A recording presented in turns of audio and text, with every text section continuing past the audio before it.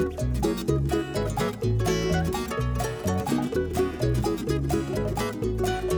everybody, you're listening to the High Sessions Hawaii podcast, where we talk about everything local and beyond. I am your host, John Yamasato, and joining me today is Mr. Kyle Shimabukuro. How's it? Devin Nakoba. Howdy. And we will be joined today by Aldrin Guerrero. Aldrin is the founder of Ukulele Underground, and we'll talk to him for a little bit about mostly ukuleles, I'm assuming.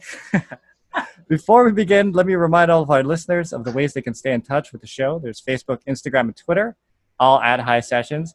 You can go on SoundCloud, YouTube, and Apple Podcasts to download the show and listen, or you can email us at highsessions@yahoo.com. If you would like to help the show and get more music on the channel, you can go to patreon.com, patreon.com, and donate. There you'll get more involved with the show and help determine who and what is filmed. We'd like to thank our two new patrons this week. There is Bob from California and Maya from Honolulu. So thank you very much for signing up on Patreon. Thank you. Really appreciate it. And, I was thinking that because we have an audience here and people have been reaching out wanting to support us, in the links now, I'm going to put, Kyle is the owner of High Life Clothing. And if you want to buy some clothes or he does masks and stuff, I'm going to put the link there. We'll put the link to Devin's morning show or 94.7 Kumu. You can listen to him online or in your car as you're driving. And then for me, I'm going to put my wife's, if you need masks, my wife has an Etsy store that she does that kind of stuff. So, really? Hey, if you want to. You're not going to put down your real estate thing? No. I mean, they can find me if they want to, but I'm okay. I'm okay on that side. Okay. All right. So how's everybody doing? Before Aldrin, he's going to jump on in about 10 minutes. So I thought I would just get the conversation started. I'm just impressed because Kyle, the background Kyle has is so different because it's actually his office and I've never seen floor. So it's actually kind of impressive. I haven't seen floor in 3 years, so I figured it. But my next door neighbor is renovating their house, so I didn't know what kind of noise we'll get in the living room where I usually am. Oh. Yeah. Is that, Kyle is one of these people. I don't know if you're like this too, Devin, but he has very few pens in his house. Like I have pens littered throughout my house. Every room, everywhere you go, you can find a pen. But Kyle, like I noticed that I'm probably the weird one having all these pens because wherever I go to anybody else's house, if I just need to find a pen, like I'm looking for something to write down, I can't find pens anywhere in anybody's house. And Kyle had like one pen in his whole office that I could find. There you go. I actually had to get almost out of ink already. Yeah, I had to get this pen from the kitchen today. I couldn't find one in the house. So, John, if you ever needed to find a pen in my house, go to my kitchen drawer. They're all there. Where they're okay. They're all in the kitchen drawer. But in my office, you won't find a pen. I have pens all over the place. I don't know what it is. Yeah, I don't know. I'm always looking for one. So, did everybody have a good week? I got to watch the BTS concert this weekend. That was interesting. Oh, BTS. All right. I'm assuming they're good. I mean, they can't be that popular and not be good. Almost a million people watched at $80 a pop. So they made about $8 billion in one shot. It was kind of scary. You spent $80 to watch BTS in concert? I didn't. His daughter but my wife and my daughter are huge fans. So and if you went to watch it, that was kind of you watch both shows. And you're a fan too, right, Devin? You don't. Oh yeah, I enjoy watching them, I enjoy watching them. What is this special thing about these guys that make it such a worldwide phenomenon? I think because they write a lot of their own music, because they each have personalities and they really were very much the underdogs because in Korea there's like 3 different record companies that do sort of K-pop stuff, right? And then sort of as a last ditch effort, these guys Big Hit said, we're going to do our own thing, which was BTS, right? So they got these 7 different cats to be in this band together and be in this boy band, but they gave them individuality, allowed them to, because in the Korean pop thing, it's very homogeneous. Everybody just kind of, they're all one big group and that's it. There's 7 guys, there's 9 guys, there's 12 guys. There's groups that have like 30 something members in them. But BTS always from the start has been sort of allowed to be themselves. And they are one of the few bands that allows people to see that they they struggle with self-image, they struggle with feeling good about themselves, all that kind of stuff. And so a lot of their music is designed to help their audience feel better. It sounds like be better. It sounds like it's K-drama in music. I guess. I mean, I guess, but also the music is super catchy, and they more than anybody else have figured out a way to maximize their time and their effort on social media. So they've won like social media for Billboard Music Awards for like the last 3 years running. I mean, it's incredible how much stuff they put out. I can see Heather, I can see her daughter, teenage girls, wives watching this thing and getting into it because they like K-pop and K-drama and all that kind of stuff like that. Are you part of the norm of that demographic listening, or are you like outside of the norm as a 50-whatever-year-old man? Is there other people like that go to the Yeah, when we went to the concert in LA, there was a dad sitting right near me. No, but I'm talking like the dad brought the kid to the concert. Is there no, but he had like an army bomb, which is a little light up thing, and he was excited. It was kind of cool. Okay, so I think to get to that level, like even when you look at like Taylor Swift and stuff like that, you have to get beyond the kiddie, just the teeny bop kind of stuff. Well, yeah, and that's the part about it. They connect not just with the teenagers like my daughter, but they connect with my wife. So I think it gives moms and daughters something to sort of connect with, or sons if sons are into it. I like the music, seriously. Their songs are catchy, and they can dance the hell out of a song, man. You watch them do their stuff, you go, oh, wow, it's mighty impressive. Is it all in Korean? Because when I watched the video, it's all in Korean. What they said. No, there's pieces of English in there, but majority of it is in Korean. So have you learned? So it's more of the groove, huh? Have you learned to understand the language now from this? Like no, but my daughter can sing all the songs. It's weird. That part's strange. Like she's learning Korean through this music, which is a trip. But I think more so because it's not just Pretty Boys. It's actually that plus the I don't know. They just have that thing. They've got that thing that makes people believe in them as individuals and not just this big group that kind of does their thing. Because there's lots of K groups out there. In fact, there's one where they took like the best guys out of 4 different groups and shoved them all in one group. And you watch them, and they're called Super M, I think, and they're supposed to be this super group of musicians. But you listen to the music, you go, they're okay. But BTS's music is just really catchy. Plus, the fact that they write their own stuff is kind of cool. Because I mean, it's important, right, that they write their own music. Because in their music is a lot of stories, or not stories, but it's a lot of trying to help the fans feel better about themselves. Because that's important too, But also being real about the struggles that they face and the things that they're going through and all that kind of stuff. And I don't know. Because what I know about BTS, to me, and correct me if I'm wrong, back in the 80s, my sister was a full-on Menudo fan. Yeah. Like, they came to Hawaii. She was at the airport. She jumped on the limousine window and was like, Roy! The nature kind with Menudo, Yeah. Is this equivalent, or does this go beyond Menudo? Like, it's way beyond. It's way beyond that, because Menudo was interchangeable. There were kids. I mean, Menudo was something that went on forever, and it was just they'd interchange kids, right? As they got too old, they would switch them out. Yeah. Whereas with BTS, it's pretty much these 7 guys. If one of them leaves, because that's the other thing, right? With the Korea thing, where they got to go to military service by the time they reach 28, right? Yeah. They actually have groups that have like 15 members, because they know at some point in time, some of them are going to have to leave to go to do service, right? So they specifically keep it sort of homogeneous so that, you may like this guy, you may like that guy, but at some point in time, they're going to switch out some guy, or some guy has to leave because of this, or they'll kick some guy out because of that, and it'll just moves on. Whereas with BTS, if any one of those 7 dudes leave, it's not the same group. It's just not. I can't explain why, but I have a really serious question to ask you, Devin. I need you to answer it. Which is not actually going to be a serious question, but okay, go ahead. Honestly,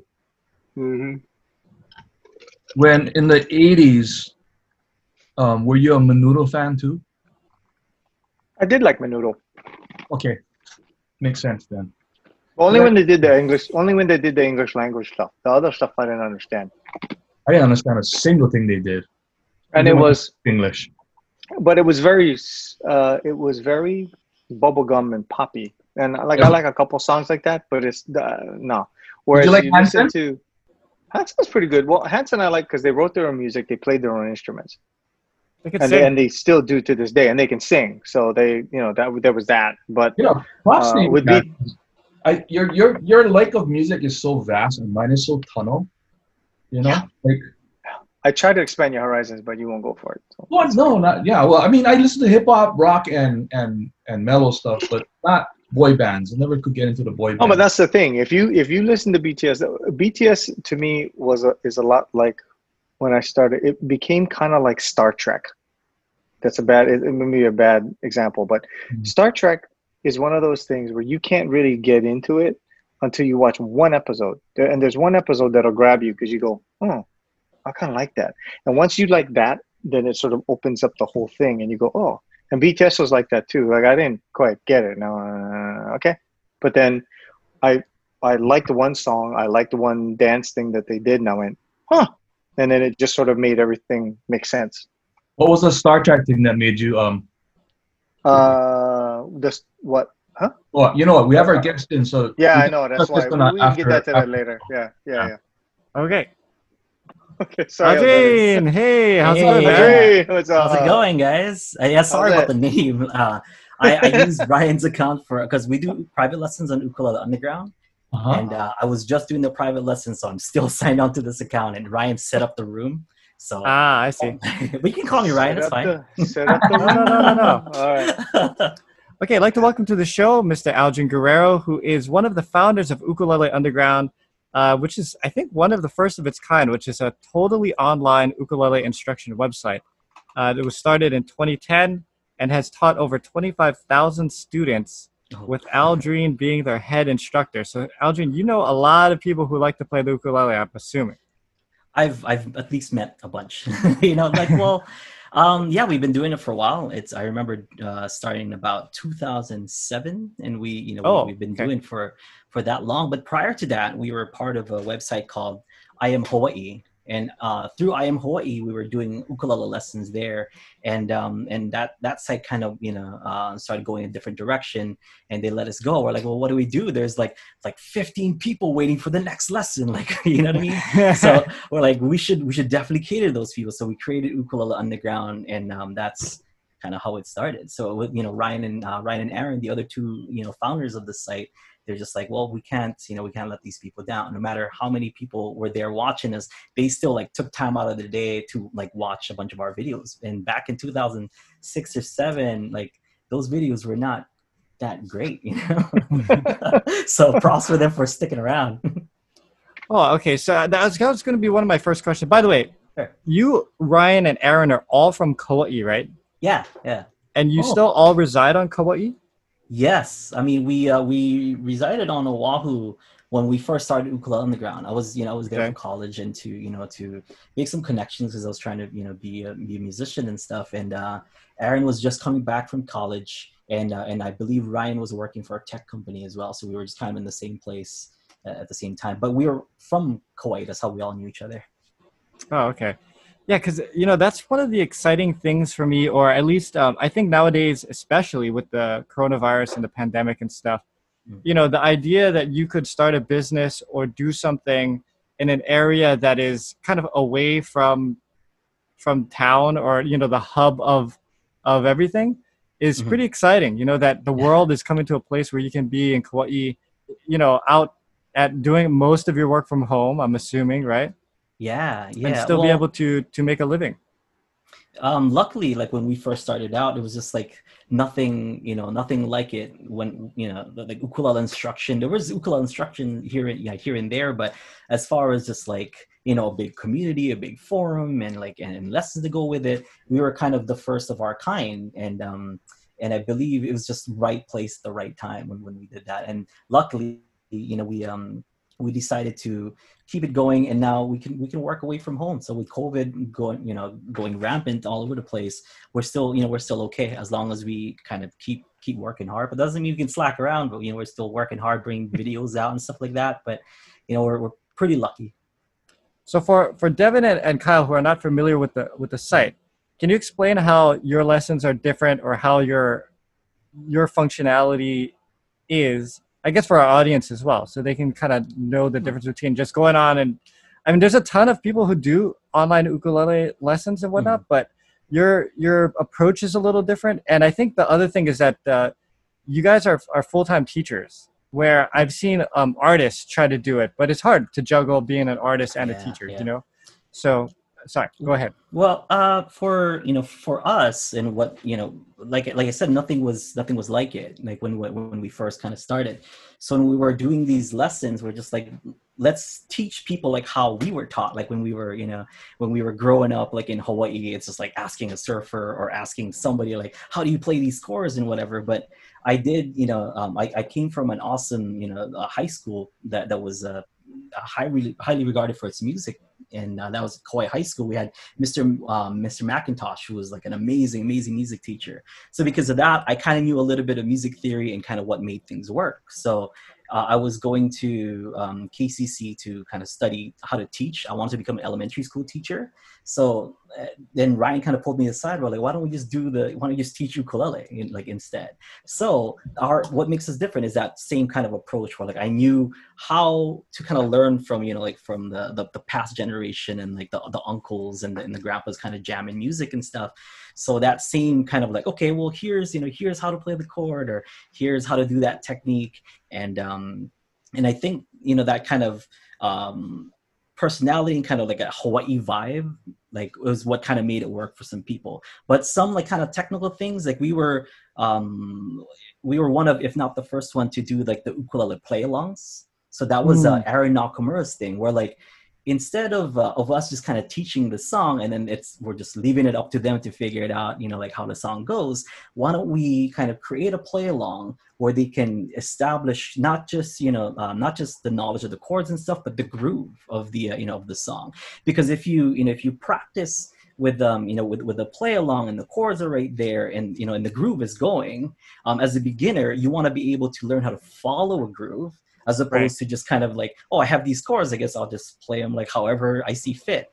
And that's how we get people that kind of just like play, which is fine as well, but we wanted to create kind of jammers. And the best way to learn is, for us when we were growing up, is going to school, bringing your ukulele every day and jamming with your friends. So that was not possible, like for people, say, in the mainland, where they didn't have like-minded people that play ukuleles. The play-alongs were something that we did that kind of gave that same feel, that same vibe, of learning the ukulele and jamming with your friends. So when there's a play along with your ukulele thing online, is it like a play along with other instruments like percussion and bass and guitar? Like actually sitting as a ukulele player with a band, or is it with other ukulele players? Well, we try to. So it depends. We've been collaborating with a lot of people, and they, sometimes it's just me on ukulele and maybe a guitar player if we want to feature somebody and stuff. But if it's just me doing the lessons by myself, I'll add in the guitars, and it's like a track, it's just kind of like a play along track. And then Aaron will film me kind of playing the song, so they can kind of see my hands, and so that they can mirror, what I'm doing. But really, what we're focusing on is kind of them finding the right groove and finding the right, like just kind of feel for playing the song. Cool, man. Yeah. What was the aha moment where you said, okay, this is how we're gonna do this? Well, so it goes back to that 15 people that wanted to see the next video. When we put up Ukulele Underground, it was just a forum at first, and we're like, okay, we're gonna launch. We launched the forum in November of, I believe, 2007, 2006. It's blurry now, but our first lesson was in January. So November was just the forum, and we're like, okay, well, we'd be pretty happy if we get like 100 people signed up for the forum, like by March or by April or whatever. And we reached like 1,000 people by like December or whatever it was. And we're like, this is kind of crazy, because it's now we subscribe to that, that mentality of if you build it, they will come, you know, like just kind of Wayne's World thing. And there wasn't anything like it. It's kind of like a hive of ukulele interest, and people wanted to talk about and show off the ukulele, show off their ukulele skills, or just kind of talk about it, because we knew that somewhere in the mainland there's like an ukulele in a closet just collecting dust somewhere. So and people don't want to bring it out, and being scared of like, oh, people are going to think that it's a toy or whatever. So if you create a community where people can kind of talk together and share the same ideas and the same love for the instruments, then I guess I couldn't see why it wouldn't work. Yeah. Now, let me ask you this: what is your most popular? I'm sure you track these. Your most popular lesson. Ooh, I'm wondering if we're going to be surprised. You could be like, oh, it's Salsalito. For some reason, people love that song or something. It's like, oh, wow, I thought it'd be Somewhere Over the Rainbow or something like that. You know? There's a couple. I don't know which one is in the lead right now, but there's a couple. The highest viewed like YouTube play-alongs that we do. I don't know about like the lessons and stuff, because the play-alongs are different from the lesson. Oh, okay. But the play-along wise, I believe "Let It Be" by the Beatles and okay. Aloha Oe wow. is like our top two. Kind of, they're in like 8 million, like however, it's pretty high. Maybe not 8 million. I mean, it's like over. it's in the millions. I don't know like what the view count is, but it's pretty high. So we're pretty stoked for those two, especially the Aloha Oe one. This is kind of like really trying to bring like our love for the instrument and Hawaii in general to the public. I just watched a video recently on YouTube of you guys, and you did a lesson with. Well, I don't know if it's a lesson or a play along, the Europa one. Oh yeah. Was that a play along or a lesson? It's both. So like the play along are on YouTube, and then they can watch the full lesson over on our website. So people who just kind of want to like hear the song, or if they already know how to play, they can just kind of use the play along to play along, and they don't, because some people don't need the lesson, right? But so we have the lesson on our on our main website as well. They can learn it there and then play along with the play along, or you can just use that and just kind of jam or however. And Europa, I'm a huge Pure Heart fan, so like that's you know what I mean. We have to do it. So is it in D minor? D minor, it's a D minor, man. Okay, because I know like Herb does it like in A minor. Herb, no? So Jake plays it in D minor, Herb plays it in A minor, and then I have a friend Darren that plays it in B minor.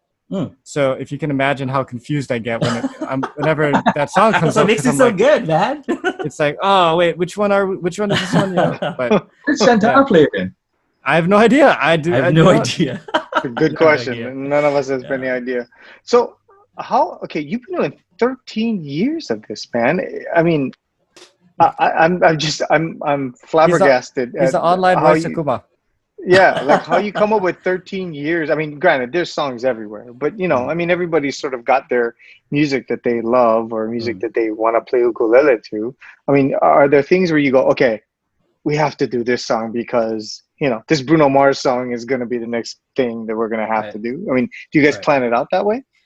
We do, but we always kind of stick to our guns and stick to what we like, just because it's popular or just because we know it's going to get, like lots of views or whatever. It doesn't mean we should do it, because like if like, for example, we did like Somewhere Over the Rainbow on I Am Hawaii.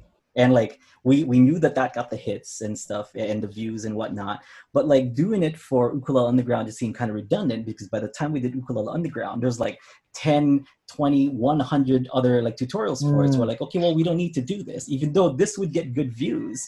But the redundancy is just like, well, we don't need to do that, because they can watch other people. And same thing, we want people to learn any way that they can. So if there's already a tutorial for that, they should go watch that. We're not against people watching other people. Like I'm great friends with with other ukulele teachers as well, and we kind of it's a solidarity thing. But as far as teaching what we like, we kind of stick to our guns. That's why we have a lot of songs from Hawaii. We have a lot of Kyle Creative Boys songs. We have a lot of Pure Heart songs. It's stuff that we grew up with, and we feel that like if we can portray that kind of joy that we feel for these songs to other people, and that's what will we'll get people to have that same feeling for the ukulele. And some people might miss out on it, like a great song like you don't write.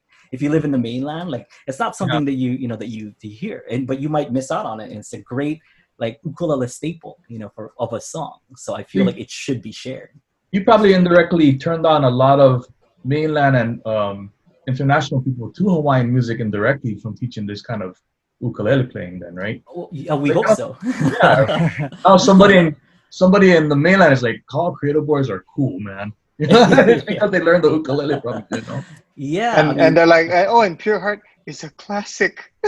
yeah, Pure Yeah, Heart's a classic, exactly. Josh man, was you know? super old. He's like, oh my god. No, it was funny. Now. One of the saddest conversation I ever had, I was talking to a promoter that does like West Coast tours and stuff like that. And I said something about like, oh, I don't want to sound too much like Kyle Creative Boys or I forgot what we were talking about. And he goes, right, you can sound as much as you want like Kyle Creative Boys. No one knows who Kyle Creative Boys is already. That's 20-something years ago. I'm like, oh, that's sad that nobody knows who they are. You know, that's like the heroes. And stuff. You gotta change that. That's yeah, bad. but realistically, yeah, we're almost on 30 years for some of those releases that they did. So, so what were those lessons like early on? Because I'm assuming that the lessons you're giving are 1-to-1. Is that correct? So somebody like jumps in on with you and well, it's just like lesson videos. So we just create a video that explains the chords, explains well, back then we used to do strumming patterns. Like I believe we were one of the first people to do that too. But we stopped doing that because that's become kind of the thorn in my side after all these years is the strumming pattern. And a picking pattern. So those were our three kind of criteria for the lesson. It has to have like a chord progression or some kind of chord thing so that people can learn different chords in the uke, a strumming pattern so that they know their rhythm and they can test it with a play along, and a picking pattern. So if you're just a beginner, you can learn just the chords, just do down strums and follow the play along, and it's all good. If you're an intermediate player, you can learn kind of the rhythm part, like the strumming and stuff, and you're all good too. If you're an advanced player, you can learn the picking, and you're all good. So there's kind of something for everyone in each lesson. It doesn't have to be just like a beginner lesson or this is an intermediate lesson. But of course, some songs have harder chords that are more designated for an intermediate player than it is like a beginner player. But that's how it's structured. We kind of have those criterias for that lesson.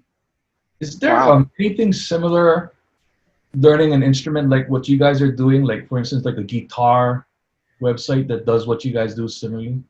I believe so. It's been how many years now? I know like my friend is subscribed to a site called Scott's Bass Lessons, and that's like a really great place to kind of learn how to play bass and stuff. So, but with anything, like you can always just check out YouTube first, and see what you can learn from there. And then when you're ready for kind of some serious instruction, or for somebody who for someone like us who kind of take the instrument and want you to become a musician through the instrument, then you sign up for something like Ukulele Underground. But if you just want to play a few chords and learn a song, like YouTube's the way to go.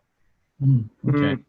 Wow, he's making it so you don't have to pay him. That's unique. I'm an educator first, you know what I mean? Like, and the thing is, if you want to get serious, then go, and our lessons are free. And that's like another thing too. We have something called Do You Plus, where it's, that's the place where you can pay for. We have premium, content over there. But for the most part, ever since day one, every single lesson that we put out, because we have a new lesson every single month, ever since 2007. We have one every single month that comes out. We're very consistent. And all those lessons are absolutely free. You don't got to pay for anything to just learn all those things and to watch those play-alongs. But if you want extra instruction, I've done like courses like Ukulele 101, 102, music theory, and things like that. You can pay for the services to kind of become a musician through the ukulele. And that's what you pay for. But we believe that the ukulele should be enjoyed and shared by everybody. So when did you first pick up the ukulele, and what was your first ukulele? And what was the first song you learned?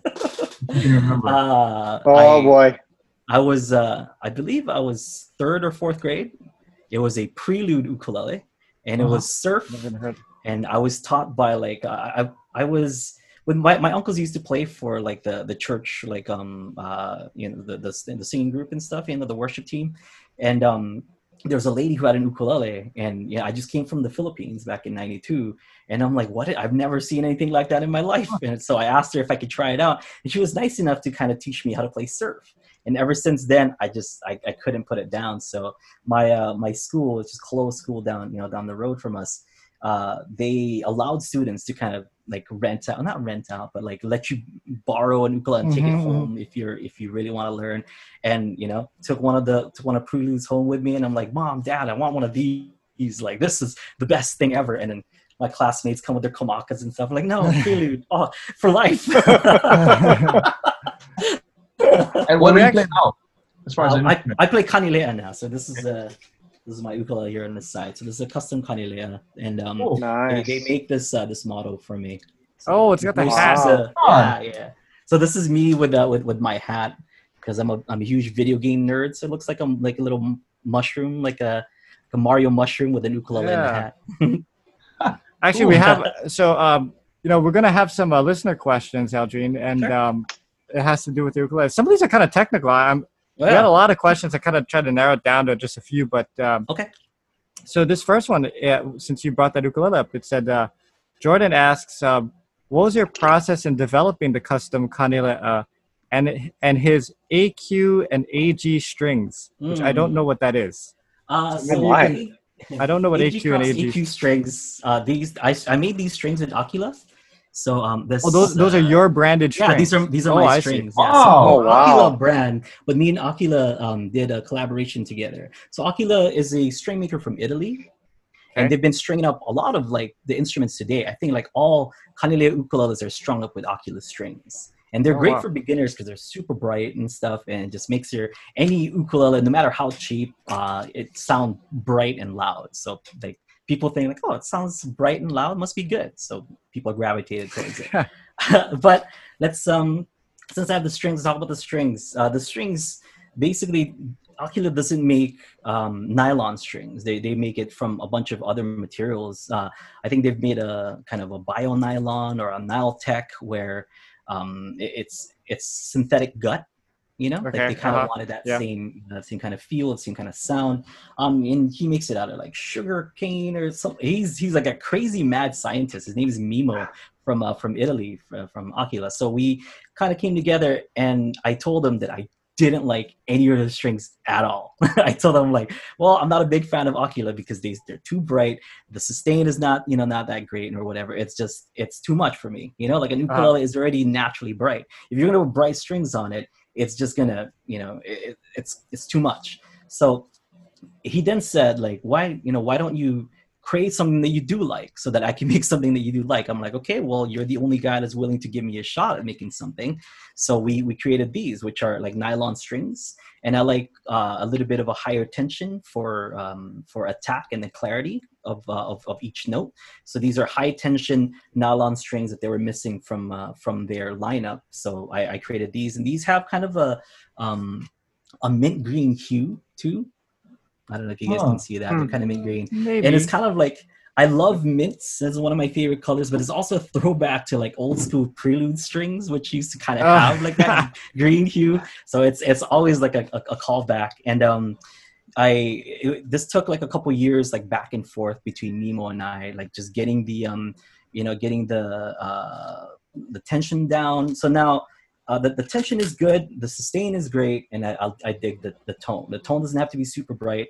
It lasts, the sustain lasts super long, but it's got this nice mid range that really makes the ukulele, a little bit darker than it naturally sounds, and I like that because I'm an aggressive player. When you say tension, you mean like it takes more turns to get it to be taut, or it's just like how the tension on the strings, because that's like kind of how how the ukulele makes its noise, right? So you just like fishing, like each string can hold a certain amount of tension, right? So a high tension string, meaning like it can handle a lot of pull. So because it's a high tension string, it can handle a lot of pull. It's really tight, and some beginners don't like that because it's not soft on their fingers. But for myself, just even a little bit of hit or a little bit of strike on that string, it's gonna it's gonna vibrate. It's gonna really attack well, because the simplest like attack on the nail or the on the flesh is gonna ring out. Response. That's the word I was looking for. It's going to respond really well to like the tiniest, tiniest hits. Yeah. Okay. Cool. I have a stupid question, but Obviously, strings on the ukulele instrument has progressed over the years, like guitar, and everything is more refined, and the tension and the sound and the tone is such a big difference nowadays with the advanced strings. Did it start off back in the day with the ukulele being just monofilament suji from fishing wire to make those sounds, or was there always a difference between monofilament line, like fishing line, and ukulele strings? Because back in the day, they looked full on similar to a point where when I was a kid looking at it, like, that looked like Andy 50-pound test and line 6-pound test or whatever, I mean, what's the difference between monofilament line and actual ukulele string? That's a stupid question, but I really want to know. No. I mean, it's not at all, because there is a huge similarity. There are some fluorocarbon strings that people kind of put out there. They're like, oh, these are these are fluorocarbon strings, and they're this or whatever. But really, all that translates to it's suji, but really refined so that it takes on the right amount of tension needed for each note of the ukulele, for that particular instrument. Because you get guitar with the scale being bigger and the ukulele the scale being so small, all those are going to be different as far as the tension goes. Yeah, so you can use suji, and sometimes in some ukuleles, because they're all different, suji sometimes sounds better than the fanciest strings out there. But really, it just depends. There are some some of my friends or professionals who who just keep just spools of suji, and they use that as strings instead, because it's much cheaper than buying it as a packet. Yeah, I learned something. It's not a stupid question at all. There you go, if you have the right tension for the right string, it's all good. That's the lesson there. You should always ask, even if you think the question is stupid. Yeah, because you don't know. Okay, so Pete asks, how did you start your relationship with Joe at Kanilea? We just as far as Ukulele Underground goes, we want to interview a lot of people at the Ukulele Festival. We were at Royce Takuma's Ukulele Festival, and we're like, let's just go up and interview people, because people are not gonna know who we are or whatever. We'll just say that we're from this website or whatever. Maybe we'll get an interview or two. And a lot of the people were just kind of like, oh yeah, whatever. Give this guy an interview and whatnot. And some were super nice, like how Joe Souza was. So Joe Souza, he's like, oh, I'd love to talk to you, but let's go in the back of this, of the tent, because it's less wind there, and I can talk to you, give you my full attention, so it's not people bothering me. And that right off the bat, I'm like, this guy, I'm like some nobody, and I come up to Joe Souza, and he gives me the time of day, and he's super busy right now, but he's willing to just make time for this one person or two people, with Aaron.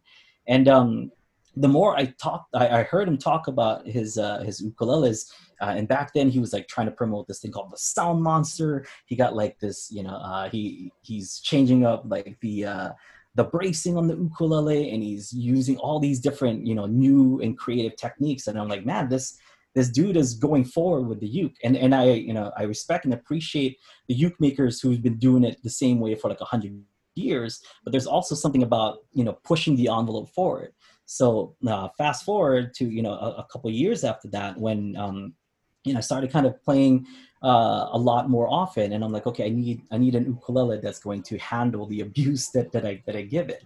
And one of the people that that were on our list was Kanilea. But I talked to a bunch of people first, like Kamaka and Koloha and all those guys and stuff. And I'm all friends with all those guys, but Joe was the one who just almost in a matter of sense hired me on the spot. It's just I asked, and some people were just like, oh well, we'll see or whatever, but Joe, not even he's heard me play for the first time that day, and he's like, okay, well let's talk about what kind of instrument you want us to build you. I'm like, are you serious? There was no contract signed, no nothing. It's just I like your moxie or whatever, I like how you just kind of go up to people and whatever. And I'm like, I like how you think, and I like your approach, and I like your kind of big, beautiful personality that Joe has. So it was a great relationship from the start, and that's how it started. Now your ukulele, the Kanilea that you have, what is the wood on that? This one right here, I believe is redwood, but I usually use a koa. So this is my normal uke that I use for Okay. for the stage. But this, I'm kind of recording a small EP right now, so this is my best sounding uke because check out the grain on that on that ukulele. It's Yeah. really really tight grain. And, You said that's redwood on the top? Yeah, it's a redwood top with a with Four Wow. four sides. back and sides. Yeah, so it's really Nice. it's not tuned right now. Yeah, I like, a lot of people like spruce, but I find spruce to be a little bit bright. And so like Bright, the yeah. redwood or cedar and all that stuff is, I kind of like those woods on the top there. Yeah, I actually He did, tuned that up so quickly. That was amazing. It's a little out of tune. Tick, tick, tick. Okay, good. I was like, holy crap. Well, it's probably not perfect, but it'll do. Like just fake it till you make it, man. Wow. Okay, cool. But yeah. So I dig like those kinds of woods and different kind of sounds. But since I'm recording with with that one, I wanted it to be a little bit brighter. So that's kind of a brighter instruments. But this is what I use on the road and pretty much everything else and some of the lessons that we do. Yeah. Yeah, you definitely need What does that one sound like? Hold on. What does that one sound like? It's tuned because I was just using the sun. So this has got the classic uke sound and whatever, whereas this is a little bit more on the deeper side. It's still bright.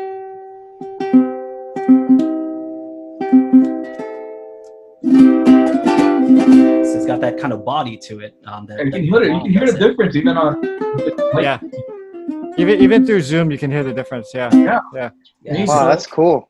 Yeah, recording wise, I don't know, like since I have them, I guess I get I'm lucky enough to be picky with the kind of sound that I get to put on the track. So that tone carries through when it's picked up and through an amplifier too, depending on whatever. Yeah, if you have your settings right.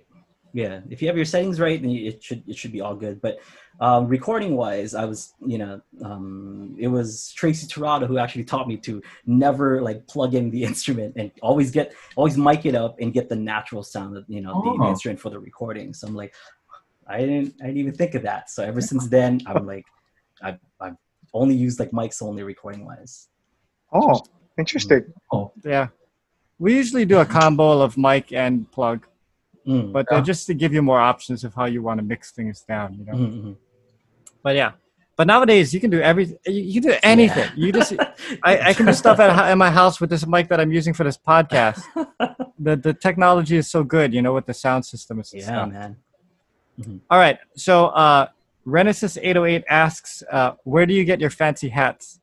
Yeah, I used to wear those hats kind of a bit, and I stopped wearing them after a while.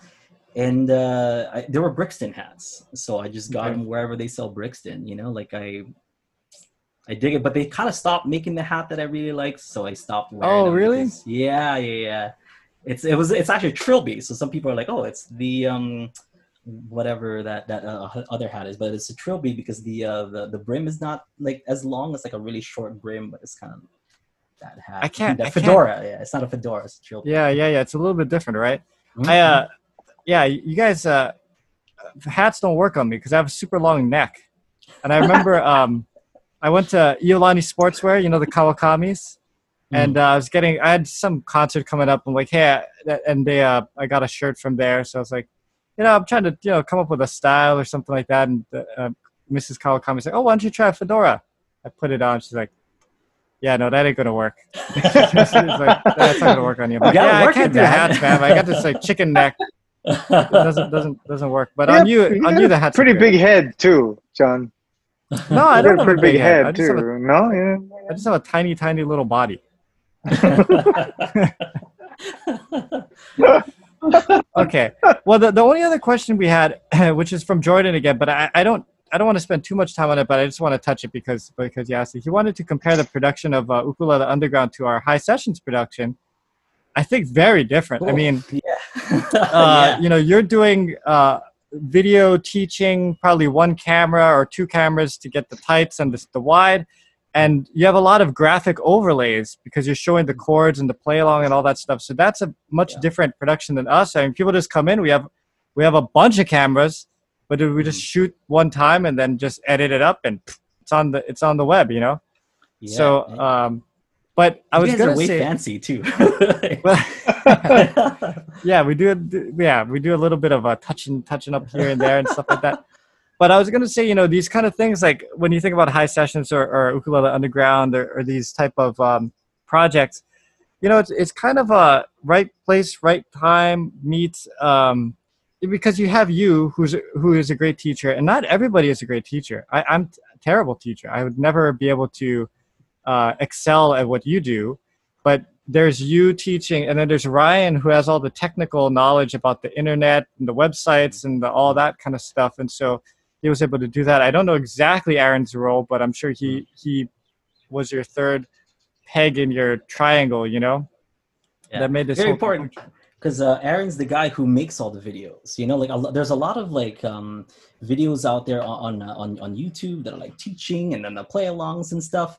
Like that's all out of Aaron's mind. So every single ukulele play-along out there with like that kind of the fretboard on the side with the dots and the lineups and stuff, that's Aaron. Like Aaron created those all the way back in 2010, 2009 or whatever. It looks like a very time-consuming editing process. Yeah, it is. And I'm just wondering, no like for a 5-minute ukulele lesson for a song on YouTube, what is the hours put into that to finally make it to produce to show? Yeah, for me, like 1 hour shooting it. For Aaron, like maybe 100 hours of editing. All that stuff. So I all props to Aaron, and he's got the vision too, because I just need to create content. I just put the content out there, but he's the guy who's responsible for how to make it look on video and how to shoot it. And he has all these like philosophies on the angles and how you do it. So we purposely kind of shoot it at this angle where you're looking up at us, because that's like how somebody sitting down in a classroom is looking up at their teacher or whatever. We're not doing MySpace angles, which is up here just to make myself look a lot skinnier. So even though it's unflattering, it's like it's the way that you're supposed to shoot it or whatever. But Aaron is one of, if not the most important member of Ukulele Underground, because he's actually the guy who started it, Ukulele Underground, And when I Am Hawaii went down, I'm like, well, okay, that was a cool job. I guess I'll go do the teaching thing again. But Aaron's like, well, how about we just do a website ourselves? So he's that guy. He's the guy responsible for the brains. He's the brains. Yeah, he is. He's the unsung hero of Ukulele Underground. So wait, going back to camera angle, you're saying if it's up high, you look skinnier on camera. Is that true? If MySpace has taught me anything, is that the higher the camera, the less black. Damn, I gotta show my camera like super like this. That's how you're supposed to do it. But let me see the top of your head, dude. That makes you look bald. I don't know if you want to go there. I've been doing it wrong all this time, man. My chins go from 3 to just 1 when we exactly. Yeah, you're supposed to when you do your selfie, you're supposed to hold the camera above your eye line. Yeah. Yeah. Right, you should know that from our friend Stephanie. She always takes pictures like this. I know, but man, Dev, me and you gotta raise our camera. Oh, but you should see mine. Mine is way above my head right now. How come all you guys knew this and you never told me? We do tell you. You just don't listen to us because you're too lazy. Right, if you told me I was skinnier if I raised my camera higher, I would have done it from the start instead of being this is a for all these episodes. It's a podcast, not a beauty contest. None of us are going to get any bonus points for our looks on this thing. Well, I know, but if his turkey neck no show, then better, right? Exactly. I don't know. No, it makes him relatable. He's a real human being like everybody else. That's it, man. I'm raising my camera angle from now on. All right, there you go. Devin, why don't we do our Desert Island Disc question for Aldrin? Okay, cool. So we like to ask our guests if you were going to be stranded on a desert island and you could only take 3 albums with you, or sorry, you still know albums, right? Or CDs? Yeah. If you could only take 3 of those with you, what 3 would they be? And they cannot be greatest hits albums because that's cheating. That is because I had it immediately, but I know. That's a curveball. Okay, that's always a curveball that makes people go, ooh. Yeah. Kyle Creator Boys Valley Style, which is the greatest album, ukulele album of all time. That's one of mine. Thank you. Also on my list. Pure Heart 2, which is the second best ukulele album of all time. Oh, that is not on my list. And the third one is, because I don't want to be listening to ukulele all the time, is Panic at the Disco's "A Fever You Can't Sweat Out," which is it's got everything. Yeah, it's got everything. Okay. It's really cool. That album, the beginning part, the first half of the album is like is them using a lot of kind of like instruments that are kind of like manual instruments other than like electric instruments. And as the album kind of goes on, it turns a little bit more electronica or the opposite. I don't know. I haven't listened to the track listing in a while, but it's great. The lyrics are awesome. It's danceable music. So if I was stranded on a desert island, I would want to be cheered up every now and then, and I want to sing at the top of my lungs, through a loud blaring music. But not that I can't do that with Valley Style or Pure Heart 2, but Panic at the when there's Disco. electric guitar, that helps a little bit. Let's fine tune this thing a little bit more now. If it's Valley Style and you had to pick one song from Valley Style, what would it be? Ooh. Wow. I'll answer this one too. I don't know. Sorry, this is dead air, but Oh, that's fine. I would say Noho Pai Pai. I was just gonna say that. Oh, interesting. Noho Pai My Pai. favorite song on that. My favorite song on that album is "Friend of the Devil," which is a great one too. That's a good one. Not one of the most popular songs from that album, Yeah. but I just love that song. I was torn between Noho Pai Pai and Lay Down Sally. Oh yeah, "Lay Down Sally" is great. Yeah, that's like we play that in our shows, and it's a fun song. That whole album is just awesome. Yeah. It's one of those beginning few to end. that you can just put it on and just not think about it and listen to the whole thing. So what about Pure Heart 2? Pure Heart 2, one song. That's tough too, man. This is the same album with Body Surfing and Let's Get It On, like. So. As a youth player, I have to say Body Surfing, man. Body Surfing, yeah. That. Although what's funny is now that I listen back to it every once in a while, we played it really slow compared to how we play it when we do it live. And I'm thankful, because if you played it fast, I don't think my ears could figure it out, So I'm glad you took it at a tempo that us mere mortals can understand. You know what's crazy is you when you're, I mean, Aldrine's recorded a bunch of music and stuff, and I used to think about the first album. We'd had zero thoughts about anything, right? Just going in there recording. We did it live, plugged in, no mics, just whatever.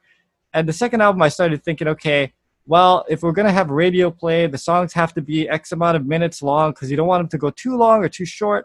So then I used to base the tempo of the song on the length of the track, so that it would fall in that range. But then after you think about it, it's like, no, you should play the song how it feels the best, right? Like you shouldn't be thinking about but you saw this kind of live and learn kind of stuff, and then. Yeah, but how many vocals did you win for? That album, I don't know. Yeah, I don't remember already. But yeah, Whose idea was Body Surfing, John, to put on the album? That's Jake's. Check this out. That was Jake's. Yeah, all the instrumental stuff was Jake. Although, well, the first album, I had a couple of instrumentals that I wanted on there, Ka'ai, and but for the most part, it was all Jake's. All right. So Aldrine, if you're okay, you can hang with us a little bit longer. We're gonna cut now and go to our Patreon section. So people who are listening and you want to hear more from Aldrine, you can join us on Patreon. I know that Devin and Kyle want to finish their spirited discussion on BTS, and so we'll do that, and then we'll talk about some other things ukulele related. But until then, we'll see our listeners, and we'll see you later next week. Have a good one. See you later.